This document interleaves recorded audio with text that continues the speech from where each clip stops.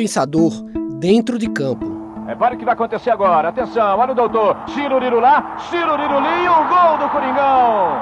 Sócrates, isso, doutor. Sinal de guerra, de luta, de emoção, de vibração, como o meu povo que acredita, que não desanima. Um pensador fora de campo. O futebol é o que nós temos de mais político no país, quer dizer,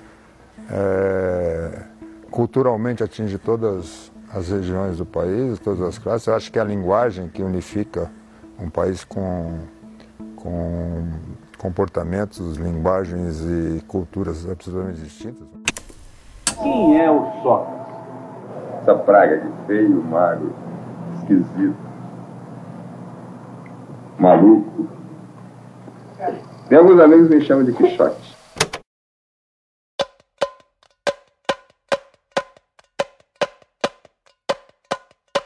Sócrates era assim.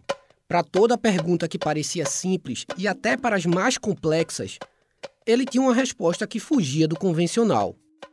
Sócrates, eu queria saber o que você acha da situação política do Brasil. Uma tremenda situação caótica, porque mais do que nunca está explícita a diferença de classe, né? Uma diferença brutal, e aqueles que têm um nível inferior estão passando as necessidades vitais, né? Estão sobrevivendo não sabe como, não estão tendo nem o que comer.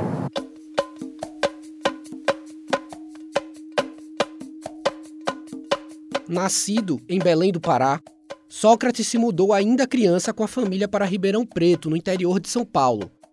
E foi nessa cidade que ele começou a escrever uma trajetória ímpar.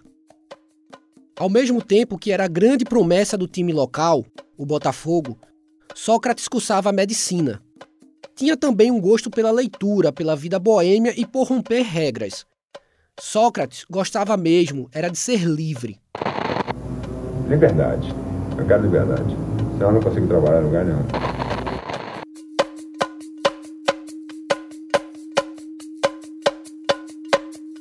Essa liberdade foi a companheira de Sócrates por toda uma vida. Abraçado a ela, Sócrates saiu de Ribeirão Preto para a cidade de São Paulo e começou a transformar todas as estruturas em que fazia parte. Primeiro o Corinthians.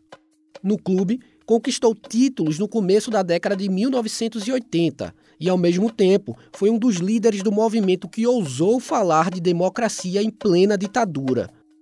Era a Democracia Corinthiana. Sócrates se transformou em uma figura extremamente popular, virou ídolo e capitão da seleção brasileira. Disputou 2 Copas do Mundo. Em uma delas, em 1982, entrou para a história ao ser capitão de um time que não foi campeão, mas que encantou o planeta. Lançamento para Sócrates. Ganhou. Olha a finta. Tem que fazer o gol. Tem que fazer. Golaço, golaço, golaço. Sócrates. Sócrates. Que gol sensacional desse extraordinário jogador que o Brasil tem, graças a Deus.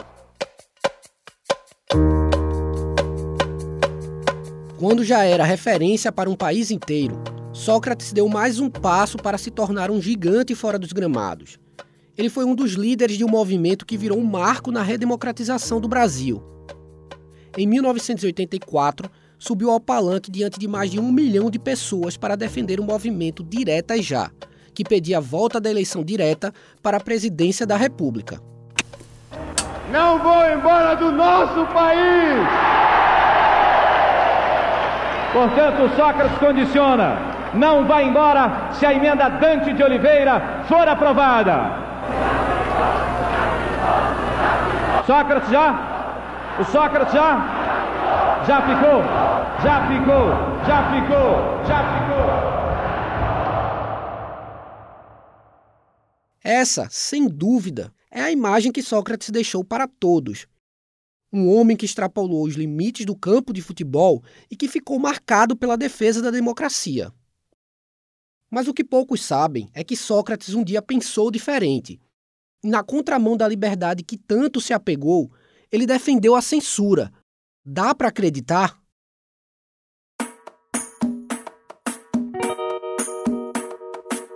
me surpreendeu, com certeza. Não, é surpresa, eu não conhecia, é surpresa. Essa foi a reação de pessoas que conviveram com Sócrates ao saber desse fato. Eu também fiquei surpreso e passei a me perguntar como foi que aconteceu essa mudança de Sócrates? Como ele virou um ícone na luta pela democracia depois de pensar desse jeito? Para encontrar essa resposta, mergulhei em materiais antigos e em documentos da ditadura. Entrevistei pessoas que estiveram ao seu lado ao longo da vida. Conheci o caminho para o despertar de Sócrates.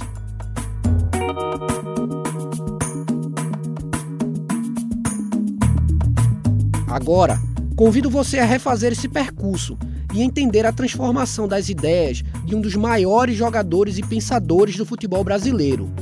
Eu sou Breno Costa, apresentador da série Contra-Ataque, um podcast original Globoplay.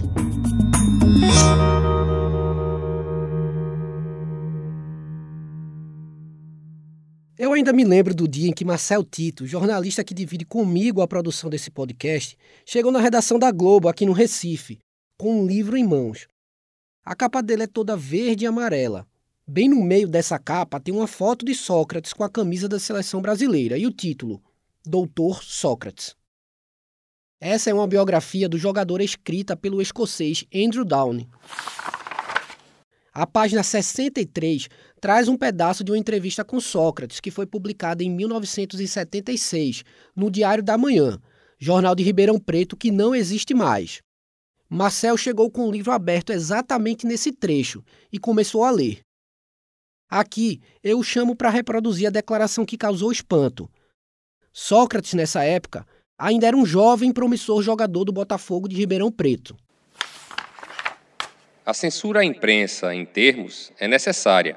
Se a gente for pensar na não existência da censura prévia ou alguma coisa do tipo, acredito que as coisas se complicariam para o governo.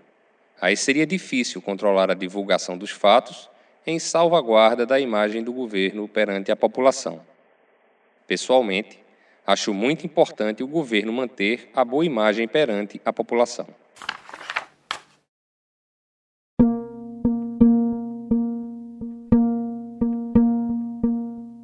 Eu reforço 2 trechos dessa declaração de Sócrates. Ele defendeu a censura a favor do governo e chamou de Revolução, o que entrou para os livros de história como golpe militar, e que de fato foi um golpe militar.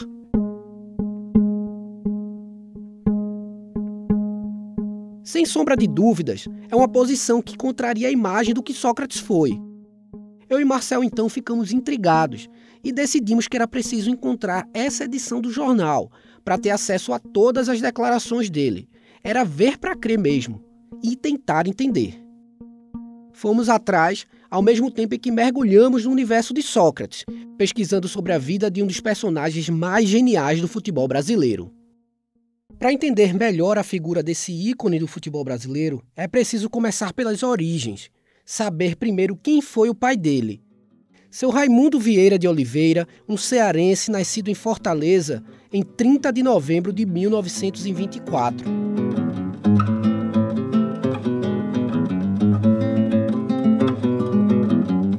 Ele é um cara apaixonado, né, por conhecimento, muito curioso, e ele nasceu na periferia de Fortaleza, muito pobre, e com 12, 13 anos teve que deixar a escola para trabalhar.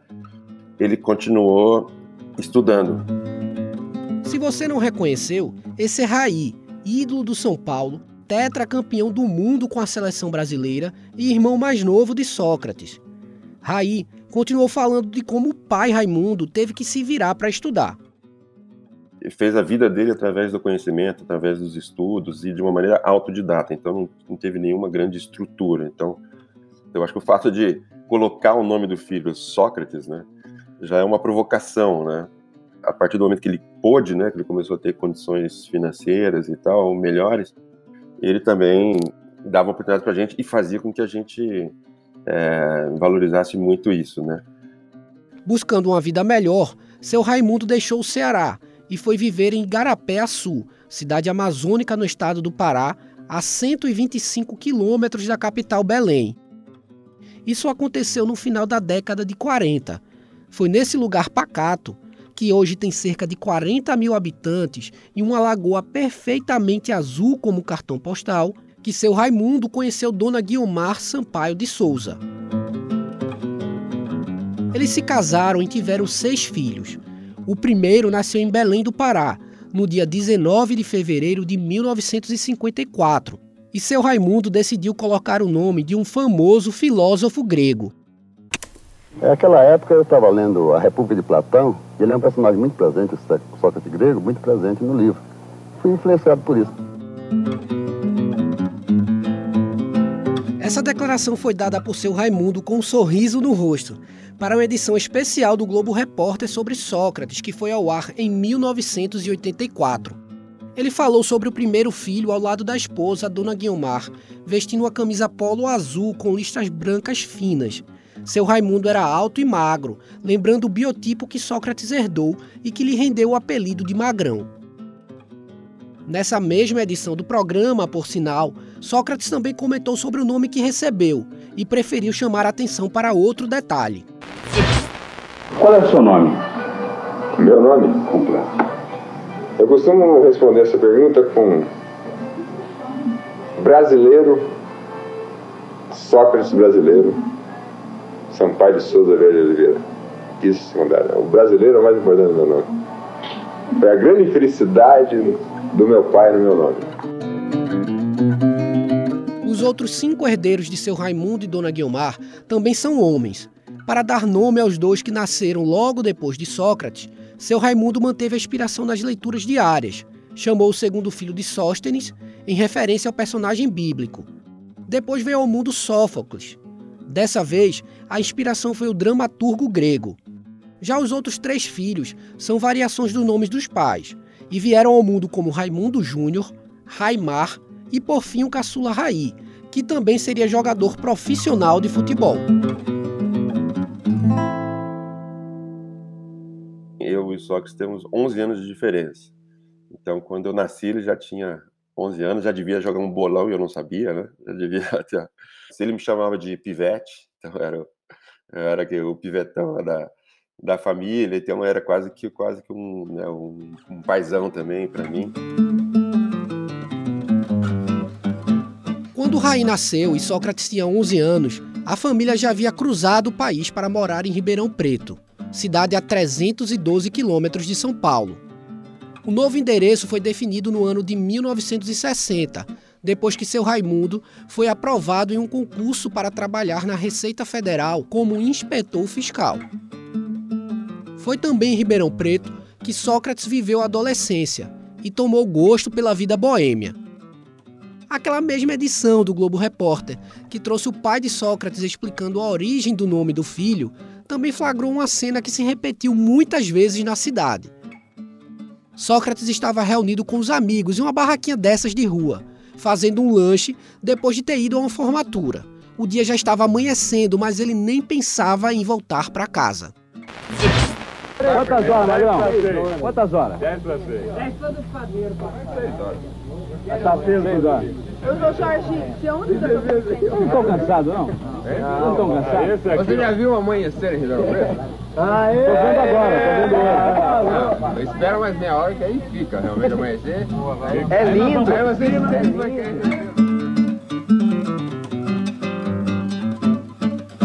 O gosto pela noite não impediu Sócrates de realizar 2 grandes desejos ao mesmo tempo.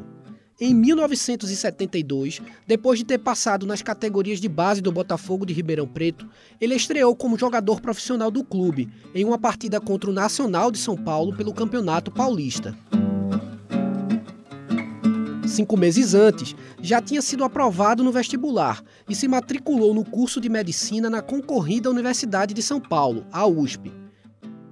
Ele ainda tinha 17 anos, mas jogava futebol profissional e estudava ao mesmo tempo. Ele não era um cara estudioso, né? Ele é um cara que era muito inteligente mesmo. E ele tinha muita facilidade, né, de aprendizado. Então tem uma história muito engraçada que nos anos da medicina, na USP, Tava com ele estudando com dois outros, ele estava cansado e tal, e ele deitou assim, e os amigos estudando e tal. Aí ele falou assim: olha, eu vou ficar aqui deitado e vocês estudem em voz alta. E aí no dia seguinte ele tirou 9 e os caras tiraram 4, 5, né? Sócrates parecia ter herdado a sabedoria do pai, que também fez questão de buscar o próprio diploma depois de criar os 6 filhos. Depois dos 50 anos, já com 6 filhos, né, ele mesmo foi para a faculdade, que ele não tinha um diploma, né, superior, já estava num emprego bom e tal, mas não tinha diploma superior. Voltou e fez direito, né? Isso mostra, fez direito, economia e ciências contábeis. Ele fez 3 faculdades depois dos 50 anos. Então isso mostra o quanto esse cearense porreta aí valorizava a educação. Outro ponto importante do exemplo que seu Raimundo dava em casa era o incentivo a ler sobre tudo e a ter um pensamento crítico. Dar uns exemplos práticos, assim, eu tinha, sei lá, 12, 13 anos, ele me parava assim no meio do corredor da casa e falava assim: você sabe o que quer dizer cultura? E aí era bem provocador, assim, pra gente buscar conhecimento, né? Não, e ele sempre incentivou, então sempre foi um provocador nesse sentido de que a gente sempre tivesse uma consciência, né, do meio que a gente vive, da complexidade do nosso país, da injustiça que a gente vivia, da questão... E daí para frente, questões mais práticas, né, de esquerda, direita, de lideranças políticas. Ele sempre incentivou a gente a ter interesse sobre isso. As conversas na casa de Sócrates iam além do trivial. É possível entender que a família tinha consciência política do que estava acontecendo já no começo da ditadura, em 1964, quando Sócrates tinha apenas 10 anos. Raí, inclusive, soube pelo irmão mais velho de uma cena que lhe marcou.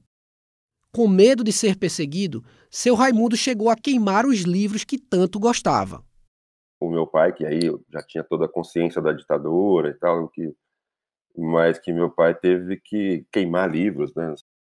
Com certeza, completamente para proteger a família, e que estava, né, depois teve o AI-5, né, muitas mortes e tal, e ele tinha muitos livros de todos os tipos, né, em casa, e ele também, ele era como profissional, ele era funcionário público, né? Então, tinha mais proximidade, né? Poderia ser até mais perseguido também, se tivesse qualquer coisa e tal. Eu acho que foi uma coisa de uma prevenção e tal. Eu não lembro desse... Eu fiquei sabendo, na verdade, quando o Magrão contou, mas ele mesmo chegou a falar que ele lembrava.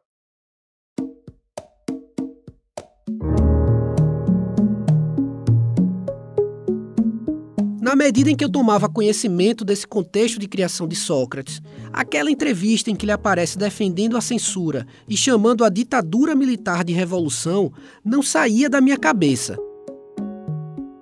Eu realmente precisava ter aquela edição do Diário da Manhã para vê-la com meus próprios olhos. E junto com Marcel, achei uma pessoa que nos ajudou a encontrar o jornal.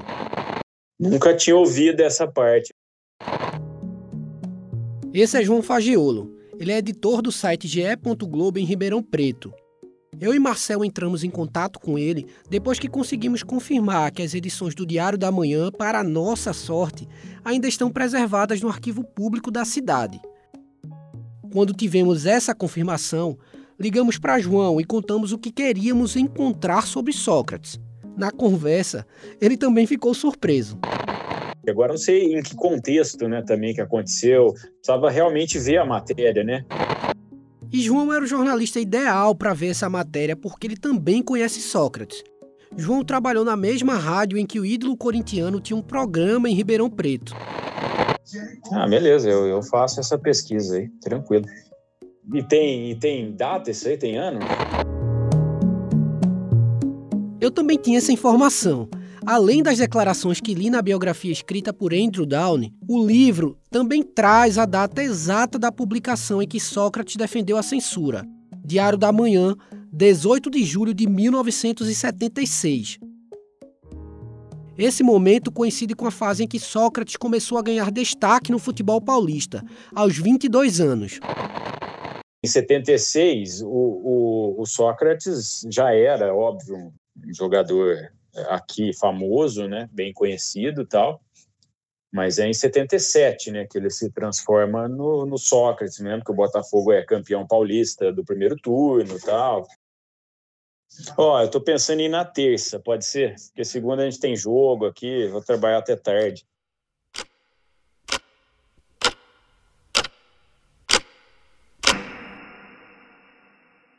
Enquanto essa terça não chegava, eu e Marcel seguíamos com as pesquisas. Agora, o objetivo era traçar um perfil de Sócrates na juventude, com 20 e poucos anos, do estudante que dividia a faculdade de medicina com os campos de futebol. A gente queria encontrar algum indício que justificasse aquelas declarações de Sócrates. E cada passo adiante deixava a história mais intrigante.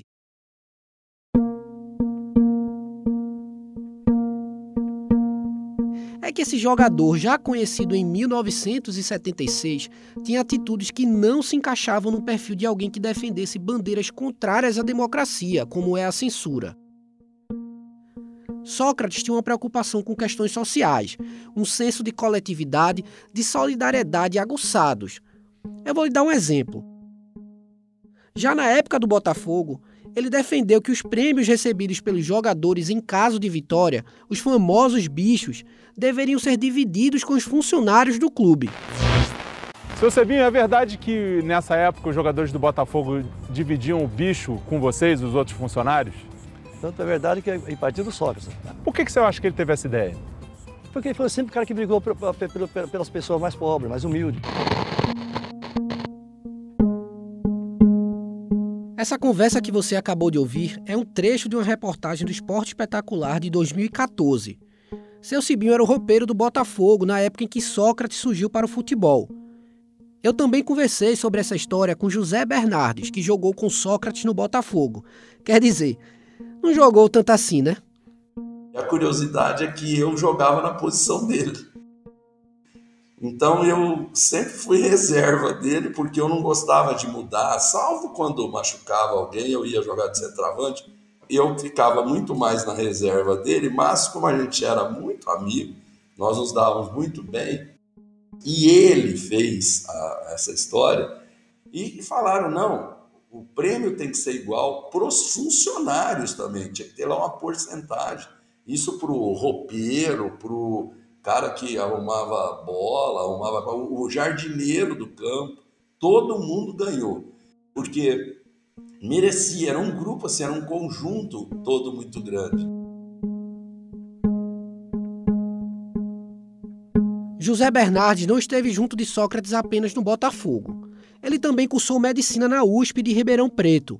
Entrou no curso 3 anos depois que o amigo, mas conviveu com ele diariamente. O seu relato sobre o cenário político na universidade aumenta ainda mais a surpresa com as declarações de Sócrates naquela entrevista que eu estava à procura. Eu convivi com ele no período da década de 70, exatamente no período da ditadura.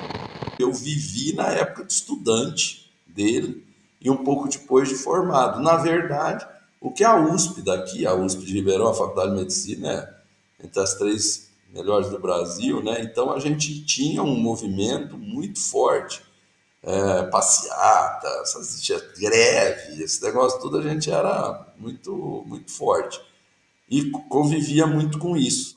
As passeatas eram mais fortes nos anos 60. Nos anos 70, talvez pela repressão, isso começou a ficar um pouco mais ou menos frequente. Então, se existia muita greve, muita faixa, mas nos ambientes universitários.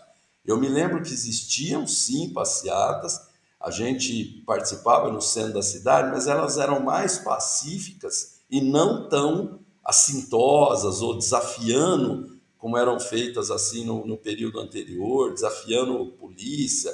A gente era aquela história, polícia, eu cresci vendo a polícia como um inimigo, né? Quer dizer, polícia civil, militar eram nossos inimigos. Hoje, 42 anos depois de formado, com 65 anos de idade, você tem uma visão, são estruturas de segurança pública necessárias, tudo isso, mas naquela época eram os nossos inimigos.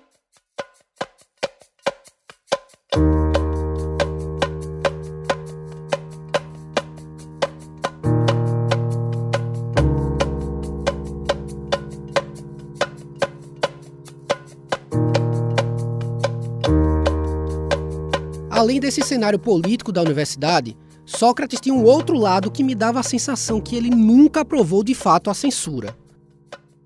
Um episódio narrado na biografia escrita por Andrew Downey mostra bem isso. O livro conta que, aos 20 anos, Sócrates enquadrou um dirigente do Botafogo, depois de ter levado um puxão de orelha por ter bebido na noite anterior. Sócrates disse que o compromisso dele com o Botafogo era da porta para dentro do clube. Da porta para fora, ele faria o que quisesse da vida. E se isso não fosse possível, iria parar de jogar. Sócrates não gostava que colocassem limites na sua vida. E diante disso tudo, eu voltava às mesmas perguntas. Como alguém contestador, que defendia os valores como a liberdade e a igualdade, que vivia num ambiente de enfrentamento à ditadura, que não aceitava ordens que não concordava, como alguém assim poderia dar declarações a favor de um governo autoritário?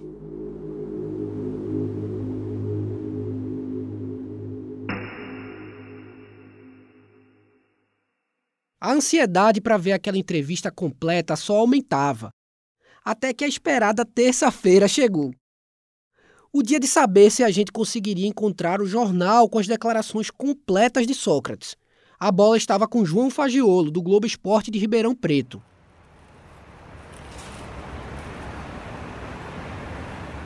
João saiu de casa para ir ao arquivo no início da tarde. Ele foi andando.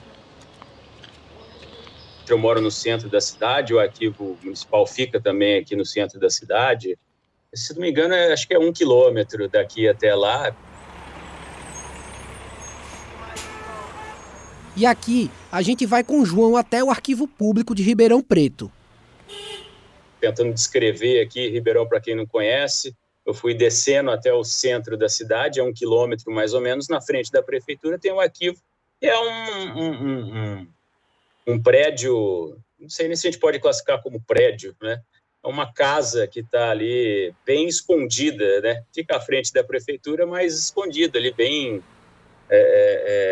no meio do centro da cidade, discretíssimo. Tanto que eu cheguei lá, eu olhei, não tinha pouca coisa escrita, assim, é bem discreto mesmo. Até toquei a campainha para ver se era de fato ali o arquivo, e aí 2 pessoas me atenderam. E eu cheguei lá e falei, que jornal que você quer ver? E ele me levou para uma outra sala, onde estava lá bem organizado, tem que falar isso, estava tudo catalogado ali por mês, né, ano, tal. Isso facilitou bastante, porque a gente já tinha, né, a data bem específica, né, de quando Sócrates tinha dado aquela entrevista para o Diário da Manhã. E aí, para achar, acho que eu demorei 2 minutos. Exatamente às 4h20 da tarde, o celular apitou aqui no Recife. Eram 2 mensagens enviadas por João no WhatsApp. A primeira era: deu certo, achei o jornal. Foi o suficiente para deixar de lado tudo o que estava fazendo, até porque a segunda mensagem exigiria isso. João também escreveu: vou te mandar os prints. Era uma página inteira. Mas também não era só uma página inteira. Antes dela, na capa do jornal, tinha um anúncio da entrevista, uma chamada, como a gente diz no jornalismo. E essa chamada dizia o seguinte: a dimensão política do senhor brasileiro Sampaio de Souza Vieira de Oliveira, ou como é mais conhecido, de Sócrates, o Magrão.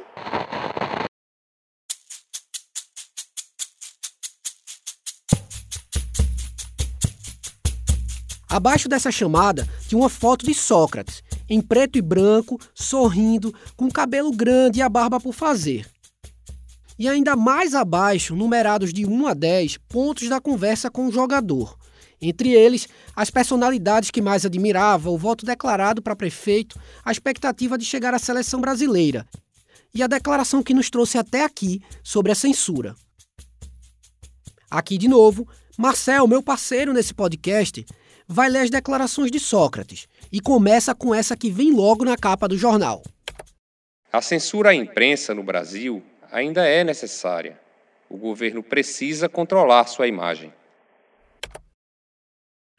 Depois de ver a capa daquela edição, eu visualizei a foto enviada por João com a página da entrevista.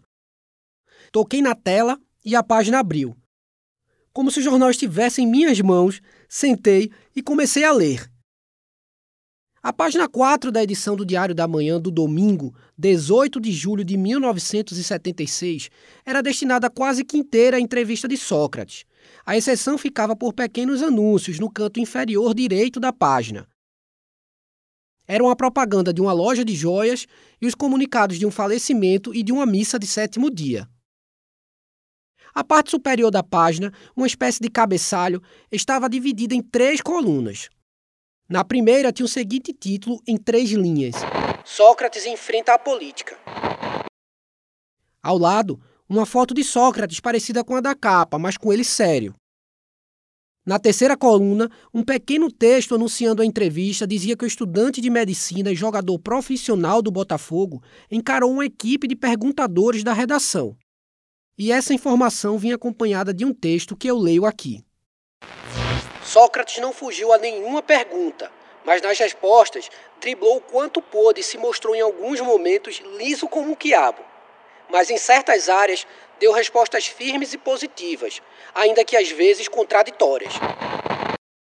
O que você vai ouvir agora são respostas de Sócrates para as 44 perguntas que estão na página do jornal.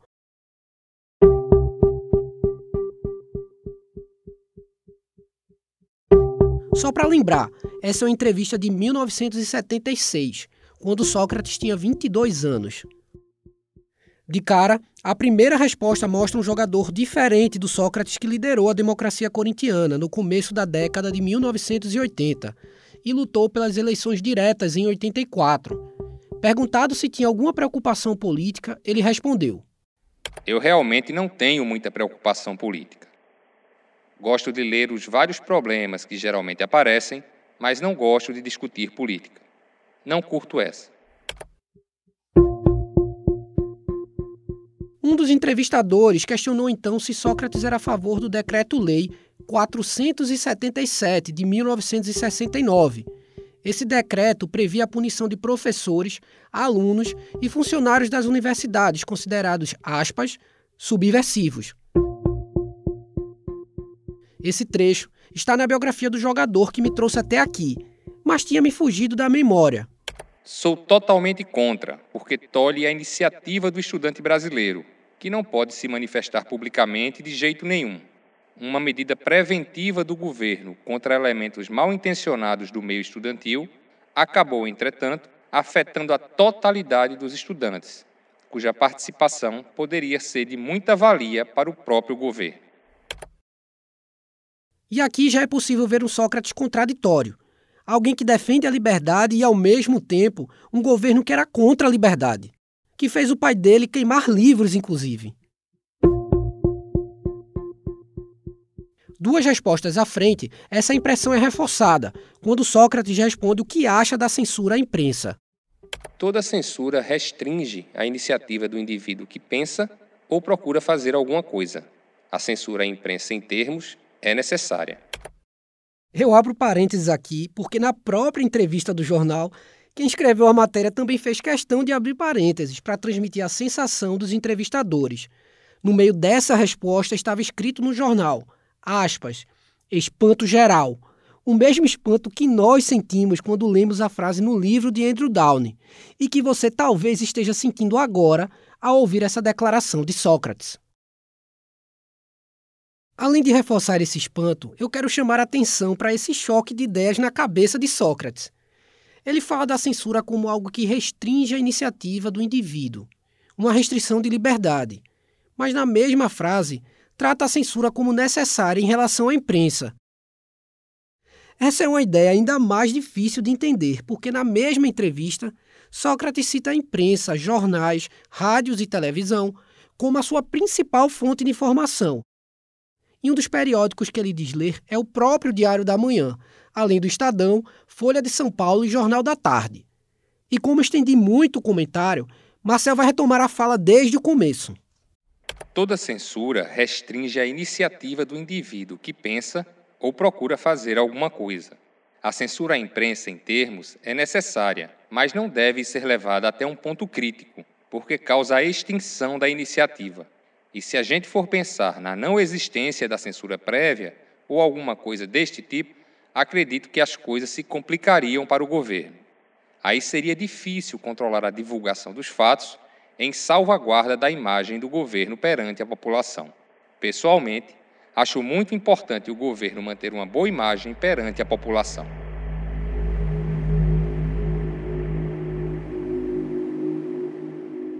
Novamente, Sócrates adota um discurso de defesa do governo. Nessa época, o presidente do Brasil era o general Ernesto Geisel, e ainda estava em vigor o ato institucional de número 5, a mais dura medida do regime na perseguição aos opositores. A gente deu detalhes disso no episódio anterior, sobre João Saldanha. Espantados com a resposta de Sócrates a favor da censura, os jornalistas insistiram no tema, depois que o jogador citou a Suécia como o país que mais admirava. Sócrates foi questionado se por lá havia censura e também se isso acontecia em um país como os Estados Unidos. E aí vem mais uma resposta surpreendente. Também não, mas lá a estrutura de vida é bem diferente da nossa.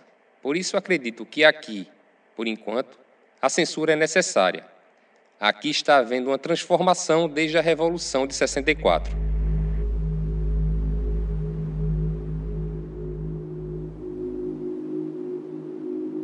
Preste atenção. Sócrates chama de Revolução de 64 o golpe que depôs o presidente João Goulart e levou os militares ao poder. Uma definição que hoje é vista como de quem apoiou ou apoia o regime de exceção. Eu, com o celular na mão, continuei lendo a entrevista e tive mais uma surpresa quando Sócrates é questionado em quem votaria na eleição municipal de Ribeirão Preto. Não sei nem os candidatos. Agora, tem um que eu considero, que é o João Cunha. Voto nele mais como amigo do que propriamente como político. A surpresa continua. E a reação dos entrevistadores é perguntar se Sócrates tem coragem. A palavra é essa mesmo. Coragem de dizer que vota em alguém só por conta da amizade. Eu tenho coragem, sim. Acho que uma grande parte da população vota mais por questões sentimentais. Os entrevistadores insistem, perguntam se não importa o que o candidato pensa. Eu sei o que ele pensa e creio que possui condições de ser um bom prefeito. Agora, os outros candidatos eu nem conheço, portanto não posso opinar.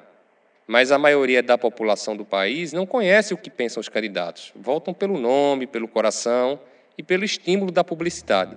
Enfim, o voto direto, por enquanto, é isso.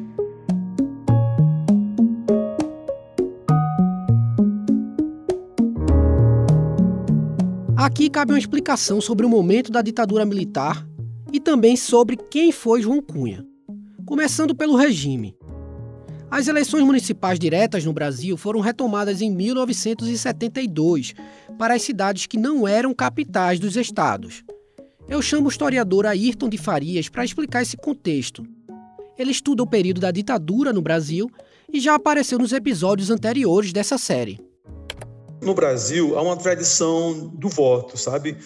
Desde que a República foi implantada, em 1889, antes do Império mesmo, já tinha eleição, tinham partidos políticos, né? É uma tradição da política nacional, né? Pode ser que sejam eleições não tão livres como se imagina, né, ou se deseje, mas a tradição política do Brasil é ter eleições, né? Então, nem a ditadura militar acabou com essa tradição, mesmo porque os militares tinham apoio de setores civis, os grupos políticos, né, as oligarquias locais, municipais, que, lógico, tinham seus interesses, né, em assumir ou se alternar no comando das prefeituras, né, dos municípios, né. Então, o regime, ele, por mais que tenha restringido as eleições diretas para, né, governador, presidente da República, né, depois senador biônico, ele mantido as indicações para prefeito das capitais e das cidades de segurança nacional, as eleições para deputado estadual, federal e prefeito das demais cidades continuou a existir. Ayrton chama atenção para outro ponto. O fato de existir eleições não quer dizer que a ditadura não existia, ou eram a ditadura menos repressiva? Esse argumento é um argumento, tinha eleição sim para governador, para prefeito, né? Então, portanto, não era ditadura. Não é o fato de ter eleição que vai dizer que é ou não democrático, né? As eleições podem ser feitas em condições extremamente repressivas, né? A oposição pode não ter chance nenhuma de ganhar a eleição.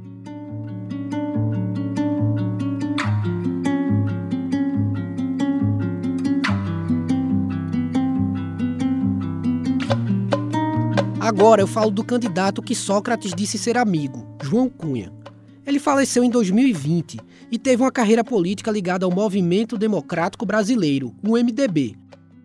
Esse partido era de oposição ao partido do regime militar, que se chamava Aliança Renovadora Nacional, ARENA.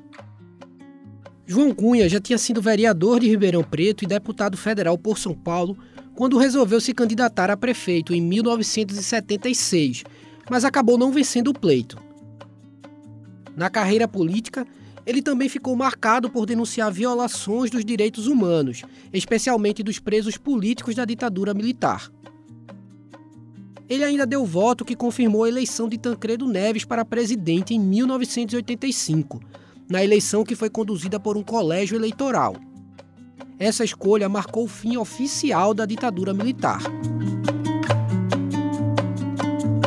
Ou seja, João Cunha era um candidato que tem uma trajetória de oposição ao regime, desde aquela época da entrevista em que Sócrates disse ser seu amigo.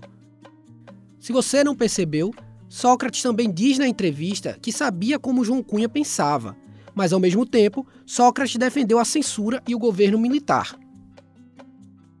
No meio de mais essa contradição, eu peço que você também guarde a referência que Sócrates faz ao voto direto.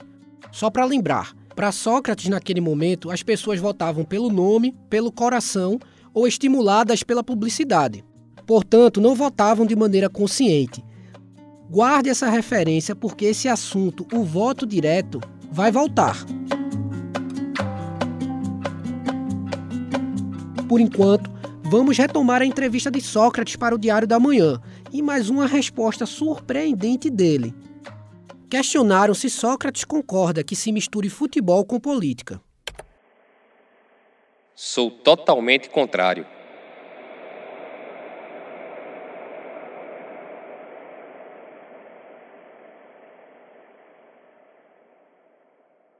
Essa entrevista acabaria pouco depois, e claro, tem muita coisa que eu não citei. Sócrates foi questionado sobre os personagens que mais admirava, o sonho de chegar à seleção, o gosto musical, os hábitos além do futebol. Mas o que me interessava era ter contato direto com as palavras e ideias de um Sócrates que eu não conhecia em relação à política. Depois de ler tudo isso no celular, eu e Marcel fomos em busca de outras entrevistas em que Sócrates tivesse falado algo parecido. E, para nossa surpresa, mais uma vez encontramos. Lembra que eu pedi há pouco para você guardar o trecho em que Sócrates falou em voto direto ao Diário da Manhã? Pois 3 anos depois, na edição de setembro de 1979 da revista Placar, Sócrates é perguntado se as eleições para presidente da República deveriam ser diretas. E ele respondeu: Acho que não. Nos outros níveis, governador, prefeito, etc., aí sim devem ser diretas. Veja, 1 ano depois de chegar no Corinthians, na temporada em que foi convocado pela primeira vez para a seleção brasileira, Sócrates ainda não era o Sócrates que eu conhecia fora de campo. E nem você. A voz que lutou justamente pelo voto direto, pela democracia em todo e qualquer ambiente da sociedade.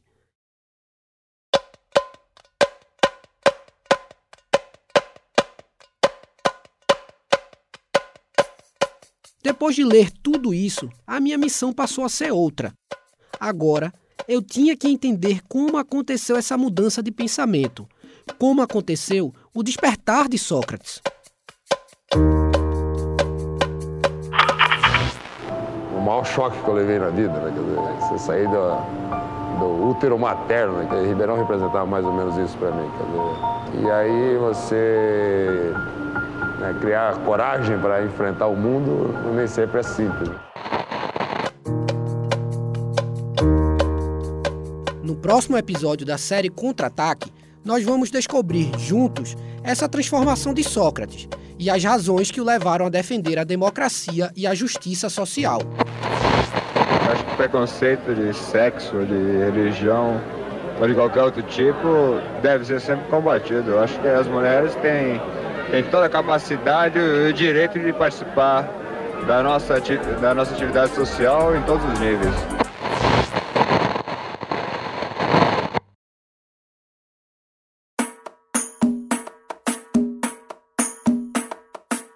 Contra-Ataque é um podcast original Globoplay, produzido pela Maremoto. Eu, Breno Costa, sou jornalista, pesquisador, roteirista e apresentador deste projeto. Eu trabalhei junto com essa equipe. Pesquisa, Marcel Tito. Roteiro, Marcel Tito, Daniel Miller, Maíra Alfradique e Amanda Mira. Produção, Danilo Santana Silva e Marcel Tito. Edição e sonorização, Nathan Kleiman, Murilo Lourenço e Vinícius Krieger. Técnica de gravação, Andréa Xavier. Coordenação de roteiro, Amanda Mira. Coordenação de edição, Adriana Sanches. Coordenação geral Maremoto, Paula Weinberg. Direção, Ivan Mizanzuki. Gestão de conteúdo de podcasts, Fábio Silveira. Coordenação editorial, André Amaral e Rafael Barros. Os áudios de arquivo deste episódio são da TV Globo. Agradecimentos, a equipe de acervo da Globo no Recife. Você também pode ouvir o Contra-Ataque no site do Globoplay e nos principais agregadores de podcast.